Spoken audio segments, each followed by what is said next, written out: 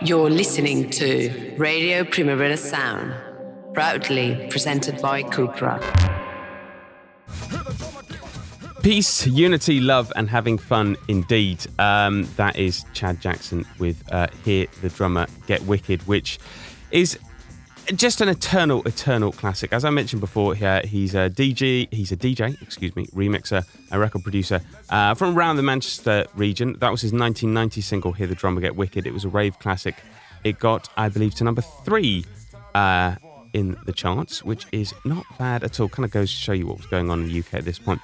But he was also known as a scratch DJ. Like, he won the DMC World Championships in 1987.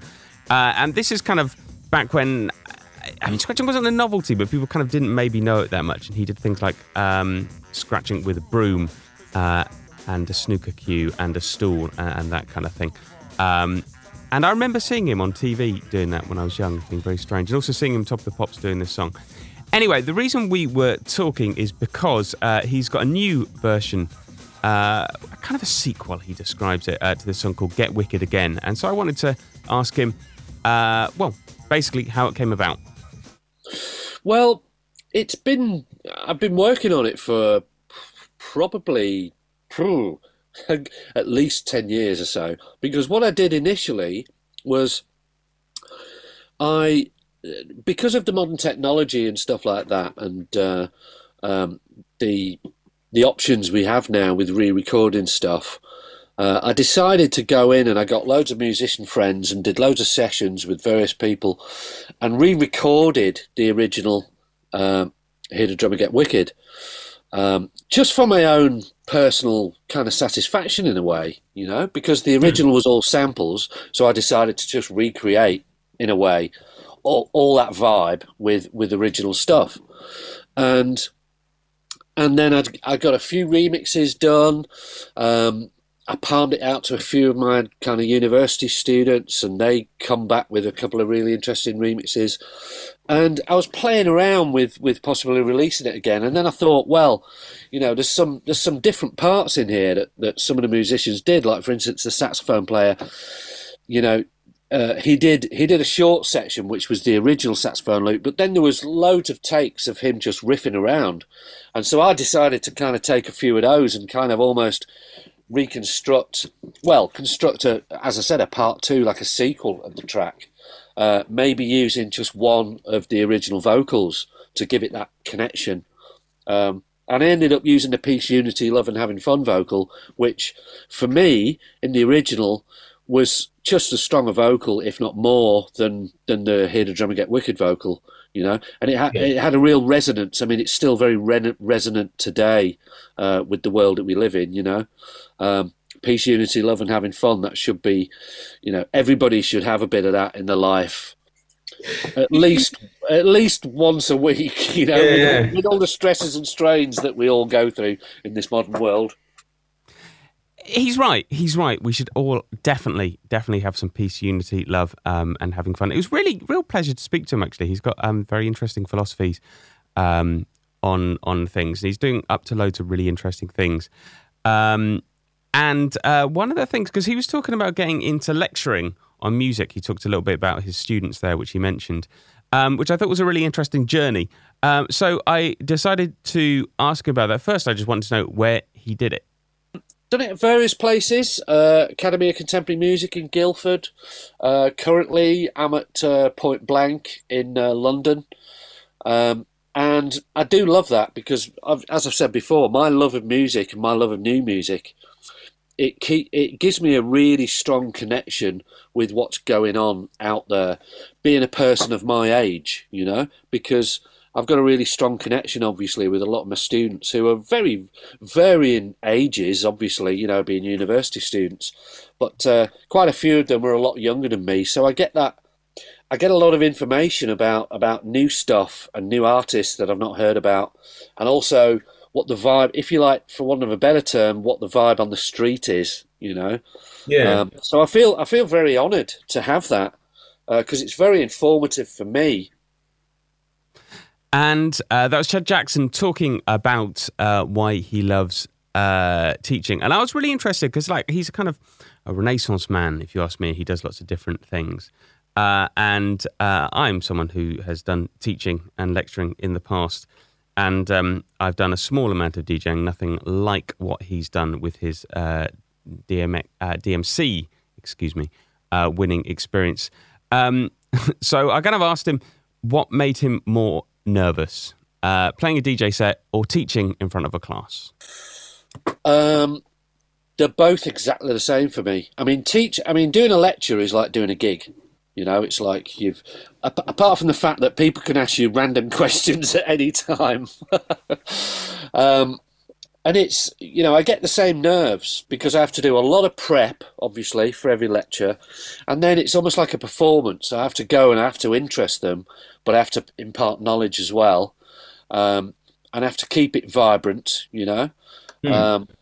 So that's in a way, that's very similar to kind of doing a gig, being on stage, performing, you know. So very, very similar. And when I do a gig, I do loads of prep. And then when I get there, I've kind of got this nervous energy and I have to kind of pace up and down like a caged tiger, and I don't talk much, and I probably look really moody, and people are trying to talk to me, and it's very difficult kind of actually interacting with other human beings when I'm in that state. So apologies to anybody who's ever tried to talk to me before I'm going to go on. And I've thought he's a bit moody, isn't he? I don't mean it. It's just I'm kind of getting in the zone, you know. I should say that whenever you look up a video of Chad Jackson these days, you will find, like, you know, a video of him DJing or Hear the Drummer Get Wicked or something. There's always comments from his students underneath talking about how much they like him, which is really, really heartening to see. Anyway, he's got loads and loads of things coming up. He was talking about maybe finishing off the album, which he's never actually released. He was talking about producing more music, that kind of thing. So I asked him what else he's got on his plate, and he revealed some very interesting things about a book he may or may not be writing. Writing a couple of books, which have been going for a number of years. Trying to actually get time to really knuckle down on those, really. There's one fiction and one kind of vague autobiography, if you like. I've been getting some help, actually, from Irvine Welsh, which has been really, really helpful. There's worse people to get help from. There is worse people, you know. I mean, he's a really good lad. Obviously he's a great author, and who better to kind of tap for a couple of little hints and tips, you know? Well, exactly. Who better? Getting hints and tips from Irvine Welsh, who's also involved, I believe, in the record label on which he's releasing Get Wicked again.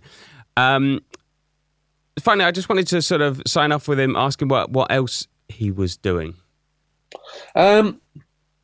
Well, I'm going to be following up Get Wicked again with something else. I'm going to be looking at that album that I did as well. There's loads of tracks that I've been working on recently. Little bootleggy things, little re-edit things, new songs. I mean, I'm a songwriter as well. I've been songwriting for years. Although I never properly call myself a songwriter because you're always learning, you know. But I find songwriting fascinating.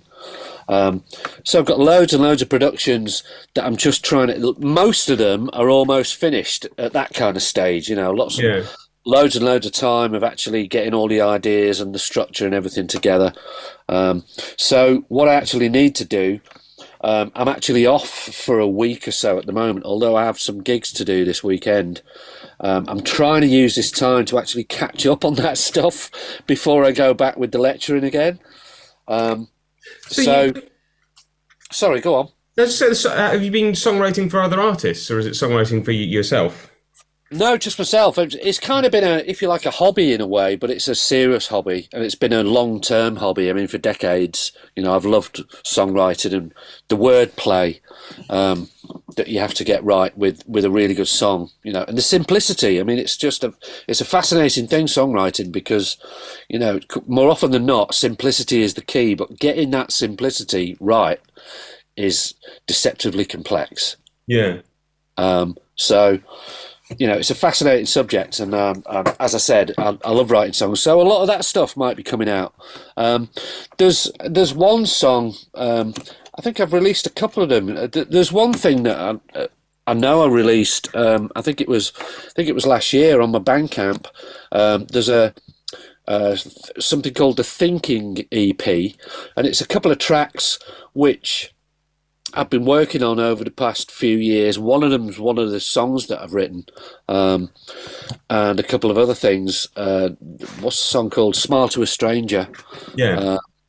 So I'm quite. I suppose I'm quite mysterious, not intentionally, but I kind of sneak little things out, and I don't shout about them too much. Maybe I should. I mean, this is the social media world after all. Yeah. The problem is that I don't get enough time to do all this stuff because it's just me. So I'm kind of having to fit all this into 24 hours of one person's life, which is a bit frustrating. Maybe I should get smart and get a bit of a team around me. But I don't know. It's maybe I'm a control freak. Who knows? You're listening to Radio Primavera Sound, proudly presented by Cupra.